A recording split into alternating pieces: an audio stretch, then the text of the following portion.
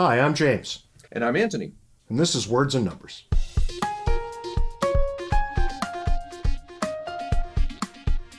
So, Ant, this week, unlike every other week, we're going to go all the way back to 1922 and consult with Emily Post. Because why wouldn't we want to think about good manners?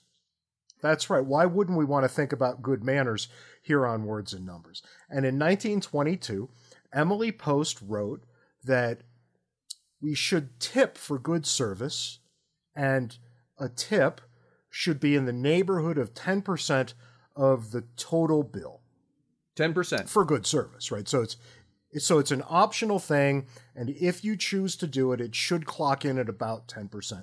Well, here we are, less than 100 years later, and I dare say tipping has gotten full out of control, right? Everybody I come in contact with, from the hotel maid to the people who give me coffee at the Starbucks to the people who make ice cream cones, have little tip jars out and want to be tipped. It's well beyond just waiters and bartenders at this point.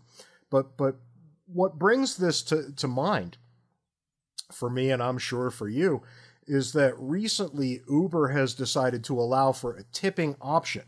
That's right. On their app, the tip thing option shows up now. One of the beauties of Uber, and there are many beauties of Uber, so I don't want to make it seem like this was it, but one of the beautiful things about Uber was the price was the price. It's listed clearly on the app. You'll pay what it says, and you'll get where you're going. Yeah, and when you get there, you don't have to fumble around with cash and all that nonsense. You just get out and walk away. That's right. What's done is done, and you walk away from your ride, and everybody's perfectly happy, but no more. And this has had some very strange, immediate, unintended consequences, as these sorts of things often do. And I know you've been in a couple of Ubers in the past week or so where driver behavior has gotten unpredictable.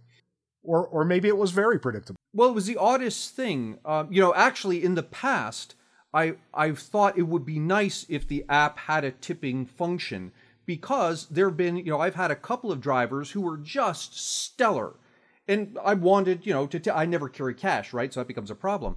But I wanted to tip them. And now the app has this. But the thing that I found disconcerting is a couple of drivers actually had signs posted in the car saying, we accept tips. And one guy said, not just I accept tips, but specifically, how about tipping in cash as opposed to anything else, right? So now we're right back to the taxi model where we got to fumble with the cash and all of that nonsense. But more than that, what annoys me is when the tip becomes expected, because that's no longer a tip for good service. That's wages, right? Right. And this has, and I think what we're going to end up calling this is something like gratuity creep, right? Because right. Not only have more and more people kind of put their hands out and made it clear that they expect to be tipped for whatever service they happen to be offering, but the tips have gotten quite out of hand as well, to the point now where we're so far beyond Emily Post's 10% that in New York City, at present, the currently expected tip for average service is 25 to 30%. So we're looking at, we're really looking at a value-added tax on top of almost everything. Well, it is, and I think there's somewhat of a misconception. I've heard people say, not many, but I've heard people say things along the lines of, well, with inflation, you need to tip more. And that's just a complete misunderstanding of the laws of mathematics, right? If you're tipping a percentage, as inflation pushes the price of the thing up, necessarily you're automatically paying more, right? So tipping a higher percentage is not an adjustment for inflation. This is over and above. But it raises the question, what is the appropriate number? So I'm doing a little bit of math, and imagine imagine that you're doing math, right? But imagine a person who's waiting tables, right? And let's assume for simplicity that the average table, the bill is $30, and let's suppose that the average waiter or waitress can handle 5 tables simultaneously, and all the people stay on average for an hour. If each of those tables tips 15%, not 20, 15, the waiter or waitress ends up making $22.50 an hour just on tips. add in the wages, and you're now at $25 an hour. So a 15% tip seems to translate into approximately $25 an hour, which leads me to believe, now that's, quite a nice wage, granted, but we're talking about something that's something that's lesser skilled labor, right? No offense to waiters and waitresses. $25 an hour, that's the median hourly wage for workers when you include things like, steel workers and other people who have skilled in jobs that require higher levels of education. Well, actually, if you think it through, it's based on a 2,080-hour work week.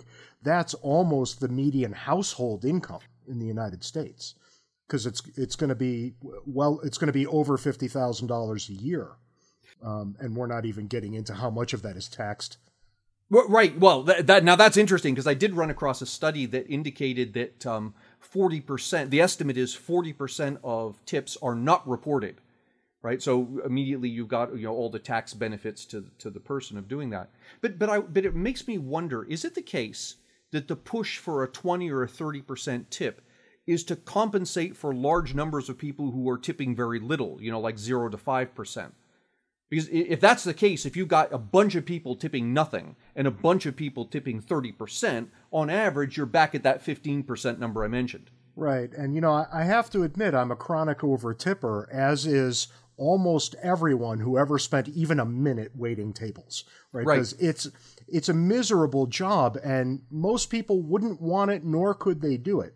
So I don't want to diminish how demoralizing this line of work can be, and that these people should, in fact, be pretty well compensated for doing it.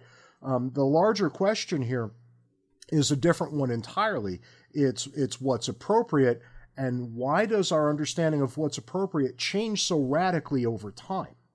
Because really, to go from a 10% suggestion to a 30% expectation over 80 or so years is a radical transformation of an industry. Yeah, that's right. And I think it's important to underline something here. I'm not suggesting that waiters and waitresses should be paid less. This isn't about how much they're paid. It's about how much is paid via tips versus how much is paid via regular hourly wage. And what I find annoying is that the bulk of that is ending up on the customer basically as a hidden cost. You come in, you think that you're going to be charged X dollars for something, and it ends up being 1.5 times X when you're done with the taxes and tips and all of that. Well, it's not really hidden, though. I mean, if you don't know that tipping is involved by the time you sit down at the restaurant, you might be an idiot. Right? Tipping is just part of the expectation. But this comes to your point of the expectation. If it's expected, almost required, that you're going to pay 20%, then let's just put it into the wage rate and be done with it. Right? Why leave it up to me at all? Yeah, and that raises the very fascinating question of, why did we end up at this perspective at all, right? Why wasn't that how we went? Why didn't we go that way?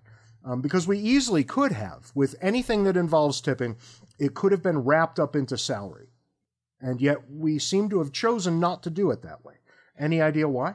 Well, there's some good economic behavioral arguments for why tipping is actually a good idea, but they all relate to situations in which the manager or the business owner cannot directly observe the quality of service the person is providing. So if I can't observe directly the quality of service that my waitstaff is providing, it's better that they get most of their income through tips. Let the customer make the judgment of how well they're doing. So that explains the waitstaff. What it doesn't explain is things like hotel maids, right?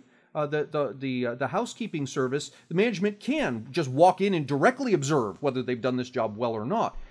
The guy behind the counter at Starbucks, similarly, right? So lots of those things, I don't understand why there's a push for tipping there at all.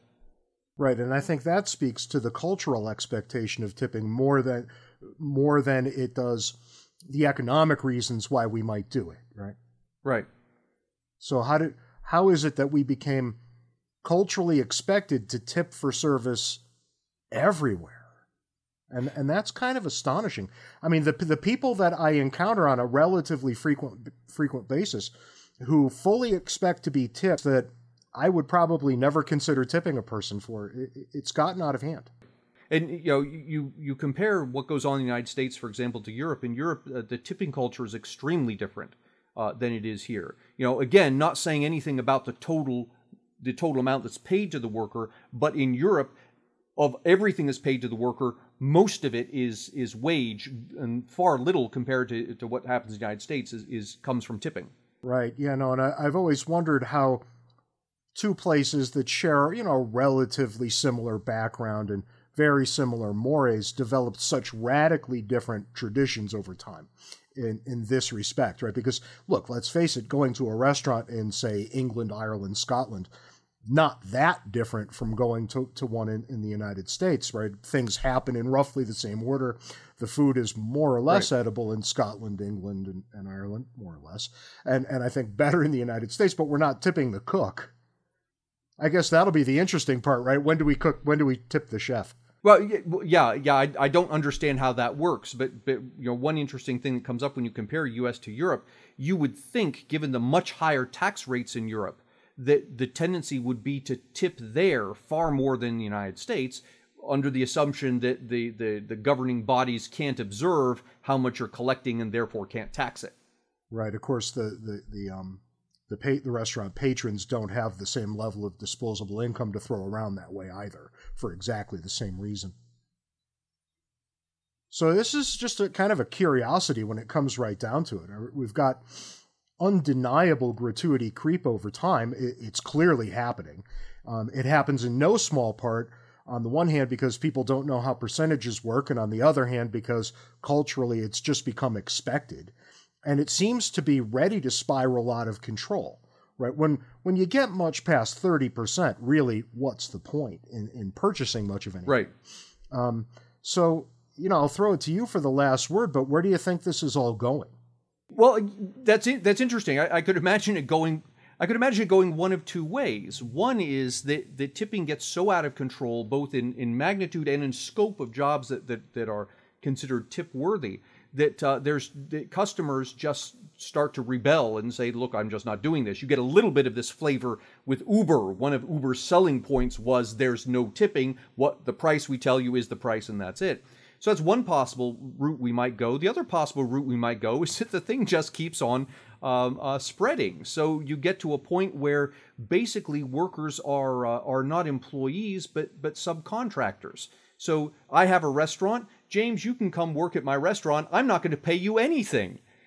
You can live off of whatever tips you can manage to pull in. And if you can't pull in any tips, well, then you go away, right? So I don't know which of those two extremes we're going to tend to, but I think we're going to tend to one or the other.